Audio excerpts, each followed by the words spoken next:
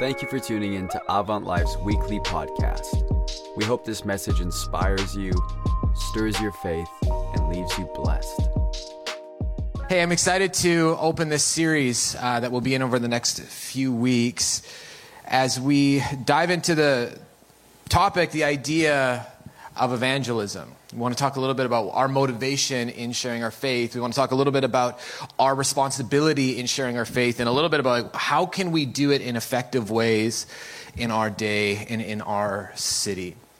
Before we get to it, can we pray again? Is that all right to pray a few times in church? And welcome God to speak to us. So Holy Spirit, we welcome you. We welcome you into this space here and to the spaces that are represented online today. We thank you that we come together not around our common interests. We don't gather around our own purposes, but we gather under the name of Jesus.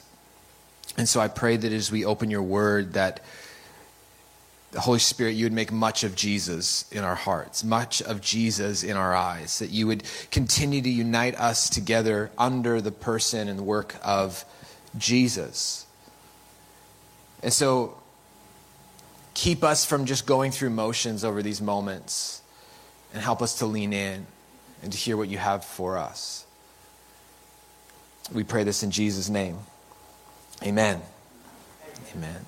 You know, I still consider myself like a little bit on the new side of this community here. I only began being part of the Avant Life family in July of last year. And so I feel like kind of like part of the furniture, but like a new piece of furniture that will be like, eventually it'll be dusty and like someone else will be like around it, but I'm still here and I'm in it. But one of the things that I reflect on like my months here so far, one of the things that was impossible for me to miss as a new person to this church was how many people I met who had come to faith at this church.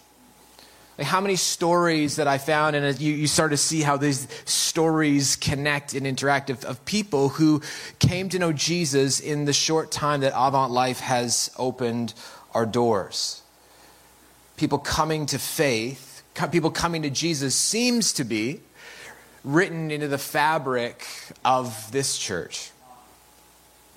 But I have this thought that I think if we want that to continue to be our story, and if we don't want that to just be something that is like, hey, we used to have those stories, if we want to continue to have those stories, it actually means that we must be intentional and fight to keep those stories.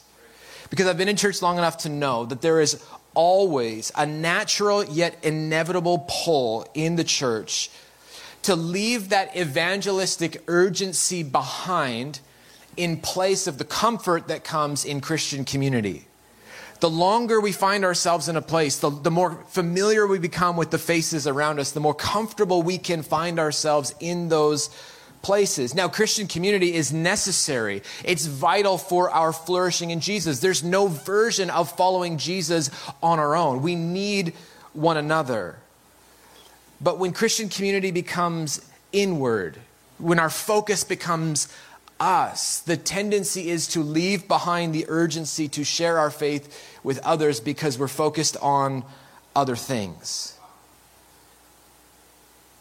As we begin a new year, we want to talk about what it means for us to be a community of people who love one another well, but who are also committed to sharing the good news of Jesus with those who do not yet know him. We want to make sure that as we grow together in love for one another, that we don't forget that there always must be space for those who don't yet know Jesus, that part of our core mission is to share the good news with others, creating space in our lives and at tables and in rows for people who are journeying towards Jesus. We want to commit ourselves to being a community of people, of Christ followers, who refuse to leave our passion for those far from God in the past and keep it front and center as we follow him together. And here's my hunch. If you consider yourself a follower of Jesus today, my hunch is that somewhere in your heart is a desire for others to know the Jesus that you know. My hunch is that like somewhere in your heart is a desire for those in your life, your friends, your coworkers, to come to know Jesus and experience what you've experienced in him. That's why you're probably here. It might be because someone brought you or tricked you, or like you're just finding your way in this, but there's something about why you're here that is connected to the person of Jesus. And when that happens in us, at least somewhere in us is a desire to share that good news with others. But I think one of the reasons we don't share our faith more, I think one of the reasons we maybe don't step out and risk our own reputations and comfort more, is because at least at some level, we've forgotten how much God loves people that are far from him. We would never say it out loud because we know better, but at some level in our heart, we've forgotten, we've strayed from that truth. But this truth is our starting point for evangelism.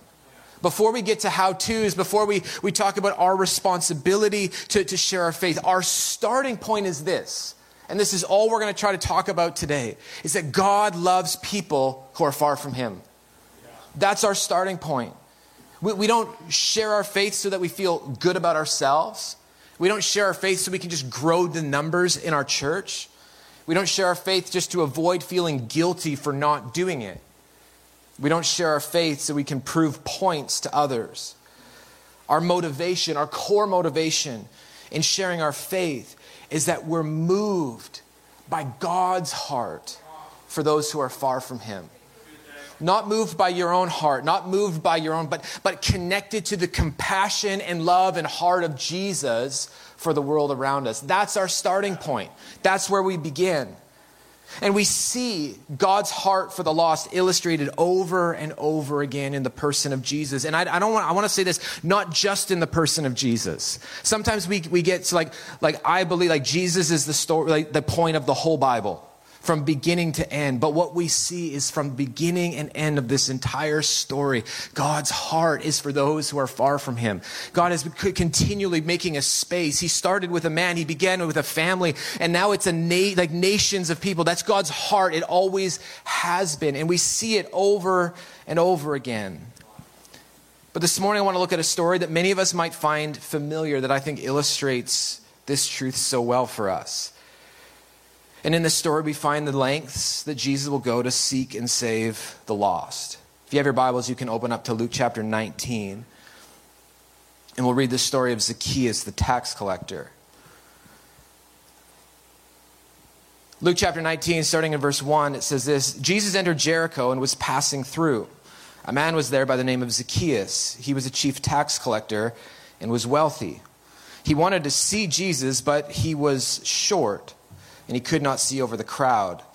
So he ran ahead and climbed a sycamore fig tree to see him, since Jesus was coming that way.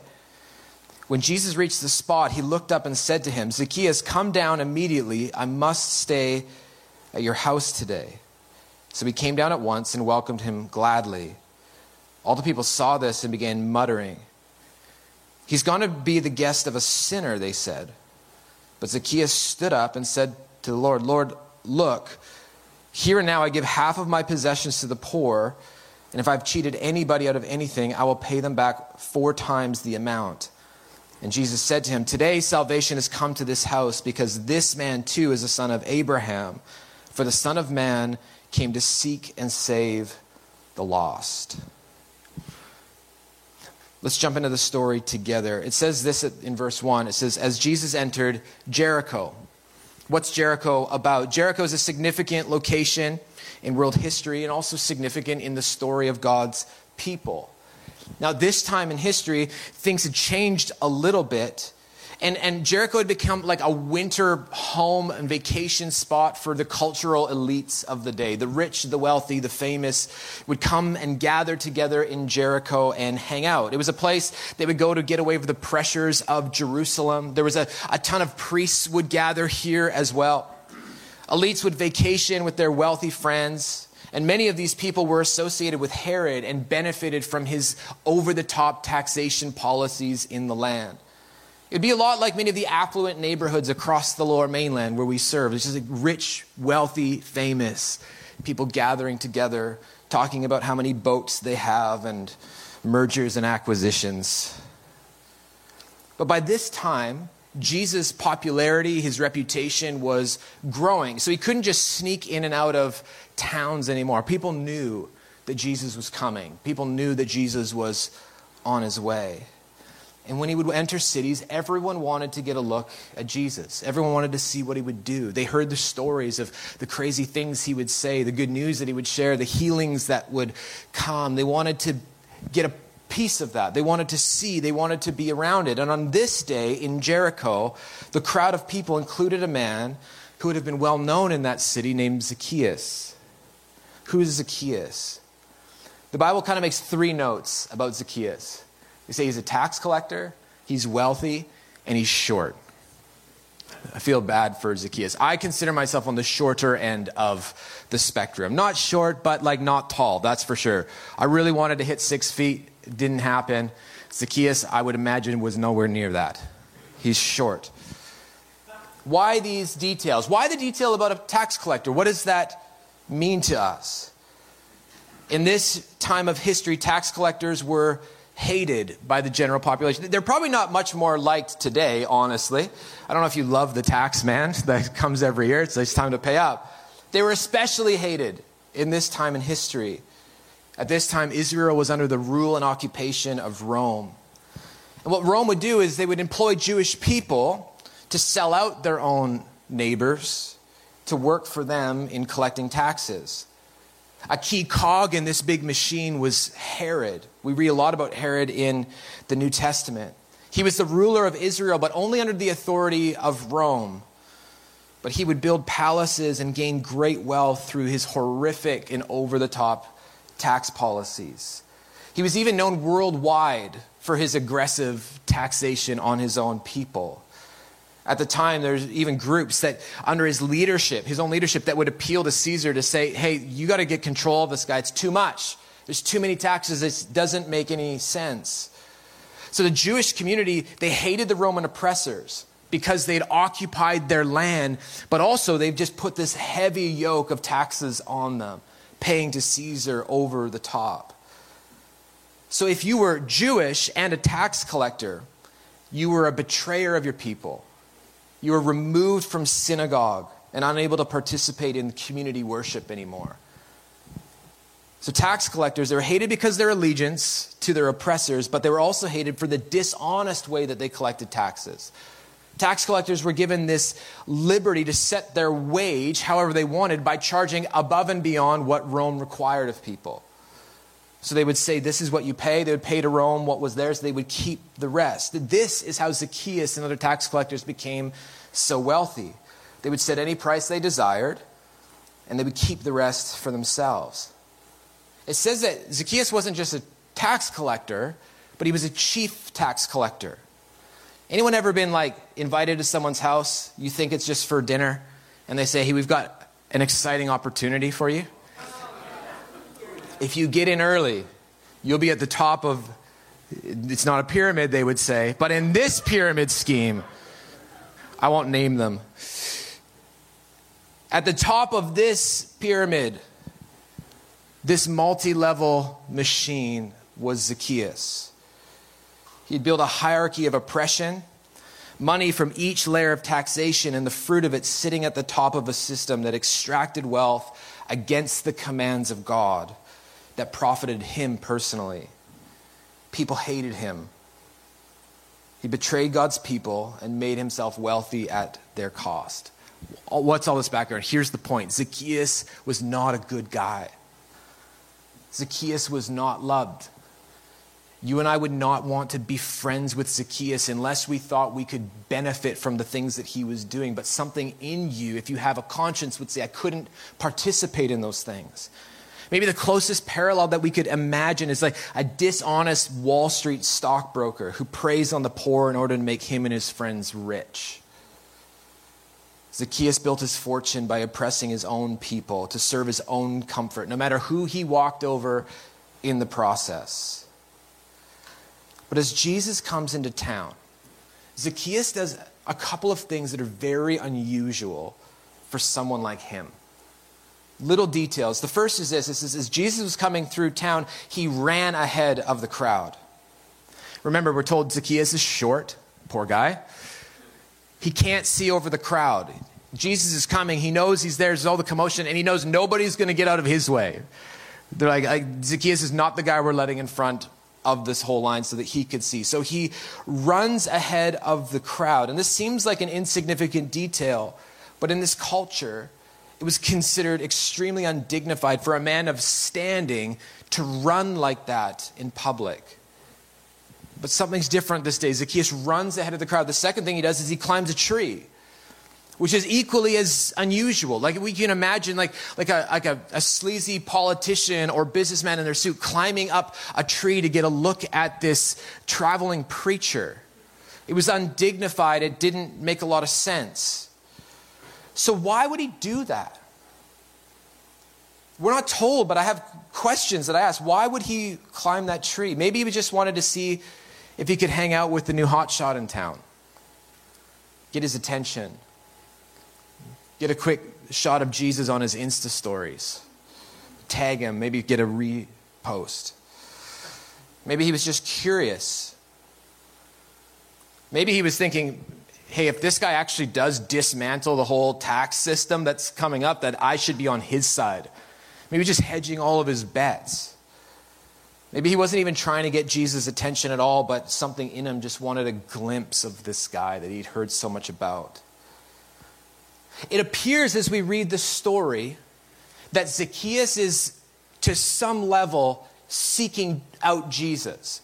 He's trying to get near Jesus. But what we see as we peel back the layers is that it's actually the opposite that's true.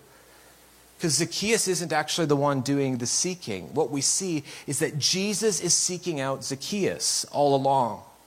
Because here's where the story gets interesting. Zacchaeus is in this tree. He's looking up over the crowd. He's trying to get a look at Jesus. And as Jesus comes by, he stops right where Zacchaeus was. Luke says it like this. He says, when Jesus reached the spot. I picture this. I picture Jesus walking into Jericho knowing exactly where he was going to stop.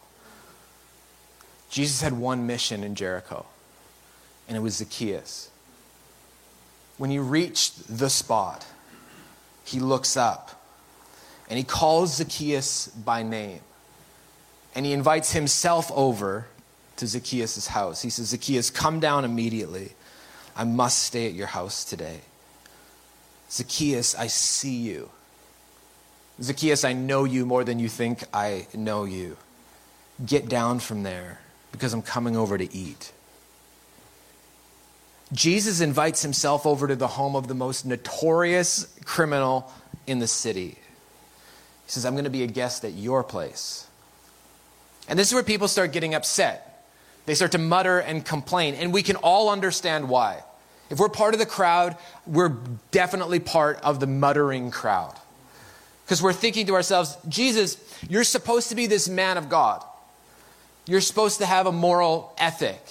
You're supposed to care about what's right and wrong, aren't you? Like, you would then know what this guy is about. You would know the system that he perpetuates. You would know the things that he's done. Why are you going to his house? Why are you speaking to him? Why are you taking time to notice him? This would have been deeply troubling for people in the crowd, the people of Jericho, because to share a meal with someone, particularly in this culture, was one of the deepest signs of love and friendship that there were. It wasn't a passive thing. It wasn't just a convenient thing. It wasn't that Jesus was like hungry and he's like, I bet you that guy's got a chef at home. I'm going to go to his house. It was a sign of love and friendship. It was personal and intimate. There wasn't just accidental meals happening. You were purposeful on who you shared meals with. In sitting with Zacchaeus over a meal, Jesus was extending friendship and love to him. And he did it before Zacchaeus had done anything to clean up his act. Zacchaeus, come down. I'm going to your house. And this is where things get amazing in Zacchaeus' life. Because it's almost like the story like misses a chapter. isn't it? Like, I don't know if you notice that when you read it. It's like he says, come down, and all of a sudden Zacchaeus is talking. It's like, where are the details? Where's the chapter that's missing about what happened? Because we don't know how long Jesus and Zacchaeus spent together. We have no idea what they talked about. But something about that meal changed everything for Zacchaeus. Because at the beginning of the meal, he was the same dishonest tax collector who oppressed those he was meant to be neighbors with. But by the end, he was different. By the end, he was changed. And the scripture says that he stands up and he says, today, I'm giving half of my possessions away. Today, whoever I've cheated, I'm not just going to repay what I've cheated, but I'm going to make reparations 4 times what I've taken.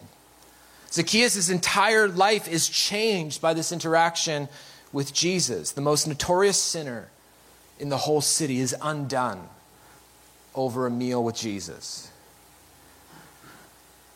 Doesn't just walk away from his life of sin, but takes accountability for his actions and makes things right. Now, maybe you're a skeptic and you're saying, well, he's just putting on a show for Jesus. He just wants to look good in front of Jesus. He's just trying to impress him. And you might be right, except that Jesus actually affirmed what was happening in Zacchaeus' heart.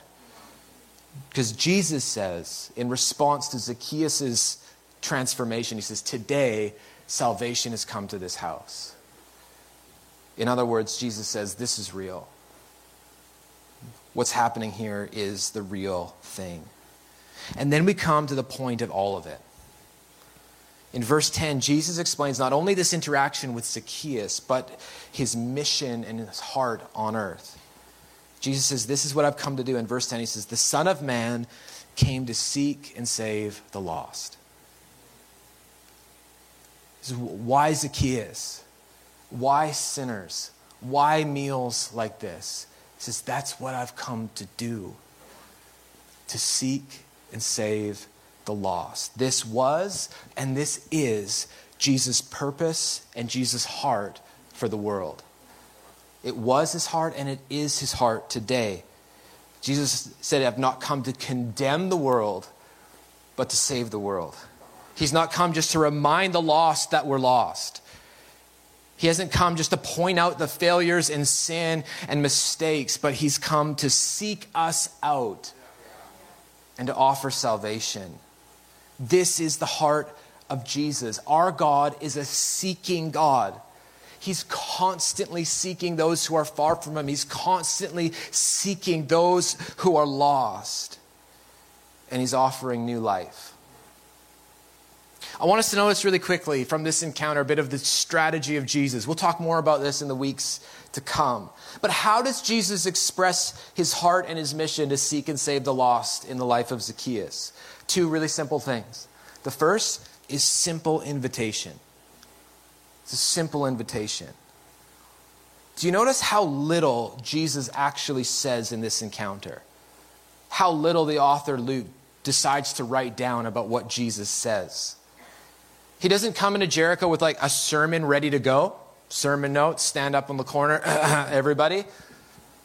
He doesn't approach Zacchaeus with a well-prepared argument. He says, I got you, Zacchaeus. No gotcha moments. He's not waiting for Zacchaeus to say to him, Jesus, there's just something different about your life. What is it? I need it. Sometimes that's our evangelism strategy. I'm just going to wait for them to ask every question. I'm like, where's the keys? This is the moment. But rather, Jesus offers Zacchaeus a really simple invitation. We see this all the time in the life of Jesus. He's very rarely demanding, very rarely pushing his way through. He's just offering invitations. Honestly, I think most of our life of faith in following Jesus is responding to his invitation. Would you like to come? Would you step into this? This is how he approaches us. In this case, Jesus reverses the roles a little bit and invites himself over, but the principle and point is the same. Zacchaeus, come down and let's eat together. Nothing overly deep, nothing overly profound. A simple invitation into his space. Let's eat together. The second thing we see is radical acceptance. There's a simple invitation and there's radical acceptance. Jesus accepts Zacchaeus before there's any change in his life. Jesus doesn't say to Zacchaeus, hey, come down so we can talk about your behavior. He doesn't remind Zacchaeus of how far he's strayed from the law and heart of God. He doesn't show him, or he doesn't ask him to show progress before he will offer friendship. Jesus doesn't require anything from Zacchaeus before he accepts him. He says, let's eat together. And it was this kind of stuff that always drove the religious leaders mad about Jesus, wasn't it? Because they were constantly frustrated and confused about who Jesus would spend time with. Why are you with those people? Why are you with sinners? Why are you at these parties? Why are you in those environments? They couldn't get their head around how Jesus would extend friendship to sinners. This is why the crowd mutters and complains. Because there's something in our hearts as human beings is we want to see change of behavior before we accept people. We want to see that you'll actually come a certain way before we bring you close to our own hearts. We want to see the change before we offer friendship. And like I said before, many of us, probably most of us, would have been among the muttering crowd. I can't believe Jesus chose him. Why that place? And it's a question I think many of us need to ask when we think about the world around us. Is who are the people we think Jesus has no place with? Who are the people that if they walk through the doors today, we would say, what are they doing here? Why them? And when we have those faces or people or whatever that looks like, what does it say about our hearts? At the very least, it probably says that our heart has drifted from his. Because Jesus accepts before there's any repentance. Because he knows that radical acceptance leads to radical repentance.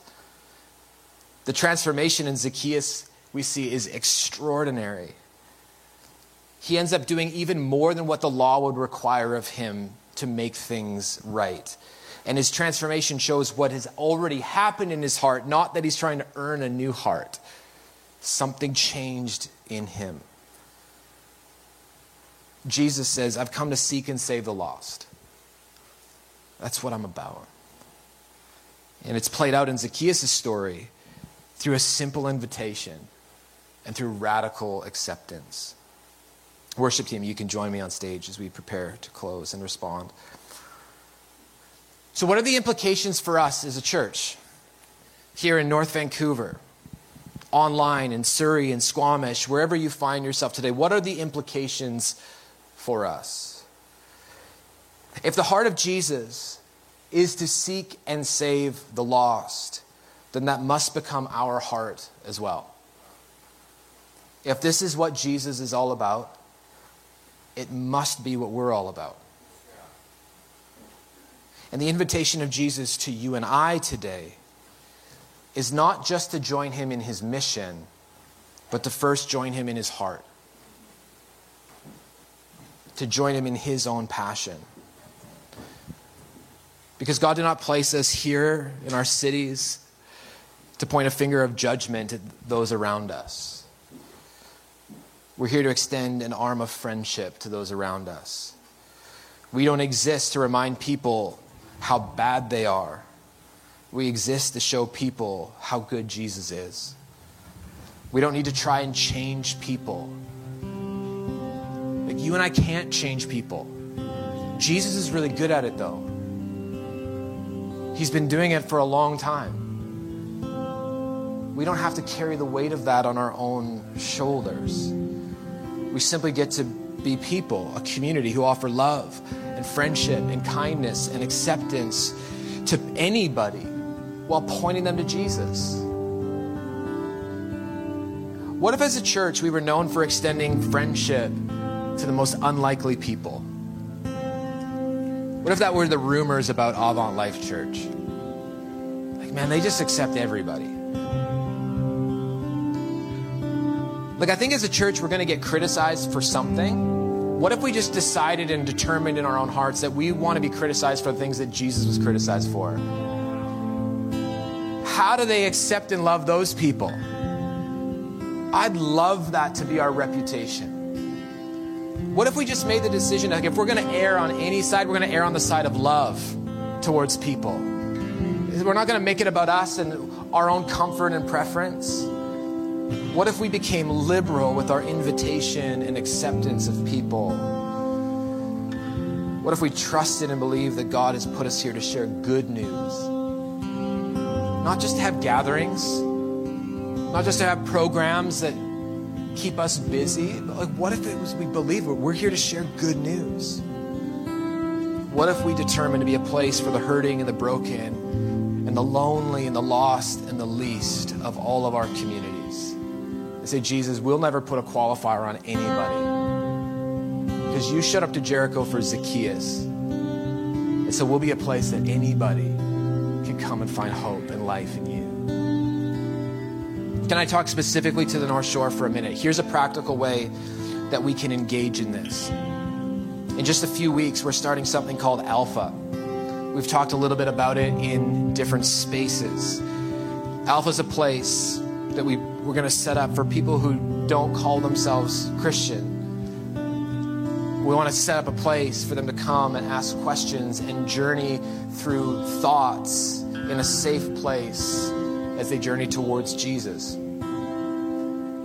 We gather around tables, we share a meal, we watch a short talk, and we have discussion where people can ask any question, they can share any thought that they have, and nobody's telling them what to believe or how to believe it. But it's a slow journey towards Jesus. Alpha is a place of invitation, it's a place of hospitality, it's a place of friendship. So we're going to talk more about it in the weeks to come, but our first session of Alpha is going to start on Sunday, February 13th. So right now, we have a Sunday evening service every Sunday night, 5 p.m. That is giving way for us to create space for Alpha so people can come journey towards Jesus in that environment. So we have a couple more weeks of our Sunday evening service here in the North Shore. And then from 5 to 7 p.m., we're going to host Alpha. We're going to have meals, tables, and it's going to be great. This is one of the ways, not the only, but one of the ways that we are going to respond to this in the days and weeks ahead. And so here's how you can be involved. Three simple ways. You can pray. That's a really good one for all of us to do. Second, if you want to be part of the team, you can come talk to me and find a space for you on that team. But what I'd love everyone to pray about and consider is inviting someone. I'll say this, if you're part of our church, you're connected, you're in a life group, I will not let you come to Alpha without a friend. It's not for you. You'll mess it up. But if you bring a friend, there'll be a seat for you too, and there'll be lots for your friends. What if there's someone in your life, a coworker, a family member, a friend, you just say, hey, you want to come have a meal and watch talk and have a discussion? We promise no follow-up at Alpha. People can come, it's safe, like we're not going to pester them. No one's teaching. We just have a talk, we have a discussion, and we build great friendships. And something happens in this space. I've been around Alpha enough to know that as we just trust what the Holy Spirit does in those environments, He just transforms people's hearts. So it's going to be an exciting thing for us to be a part of, but it requires us to invite. Bring some people with you. Think about who God would ask you to bring and give an invitation. So you're going to see more about it on our social media streams. It's going to be on the website. Registration will be open, and it's going to be an amazing thing. We're going to talk a lot about it in the weeks to come. Can we stand together? We're going to respond in worship, but here's where I think our response is today. Remember what we said at the start. Our starting point for evangelism is not our strategy. It's not us. It's not our arguments. It's none of those things. Our starting point is joining God's heart for those who are far from Him. And that's the invitation to all of us today, is to join His heart. And we're going to just create some space as we worship to ask God to do some of that work in us. Because maybe you're like me, and if you're honest, say, that urgency that I've had at times, it's not there all the time. I can easily become comfortable. I can easily just fall into my own way of doing things. And today what I want to say is, God, I need more of your heart. I want that urgency in my own life. I want to go out of my way so that I can see what you're doing in the lives of people and bring and invite and create space in all of those things. Maybe today there actually requires repentance in us, where we say, God, forgive us for where we've missed your heart and made it about other things. And God, would you bring us back to that place today? It starts with joining his heart. And so, Holy Spirit, we welcome you here in these moments. And I ask that you would cause us to love those who are far from you in the same way that you do. I pray that you would convict us of our comfort, convict us where we've made it about the wrong things. We welcome you, Holy Spirit. Amen. We hope you enjoyed this message. We would love you to subscribe to our weekly podcast. Other ways you can connect with Avant Life is through YouTube, Instagram, and Facebook. Or check out our website at avantlifechurch.com.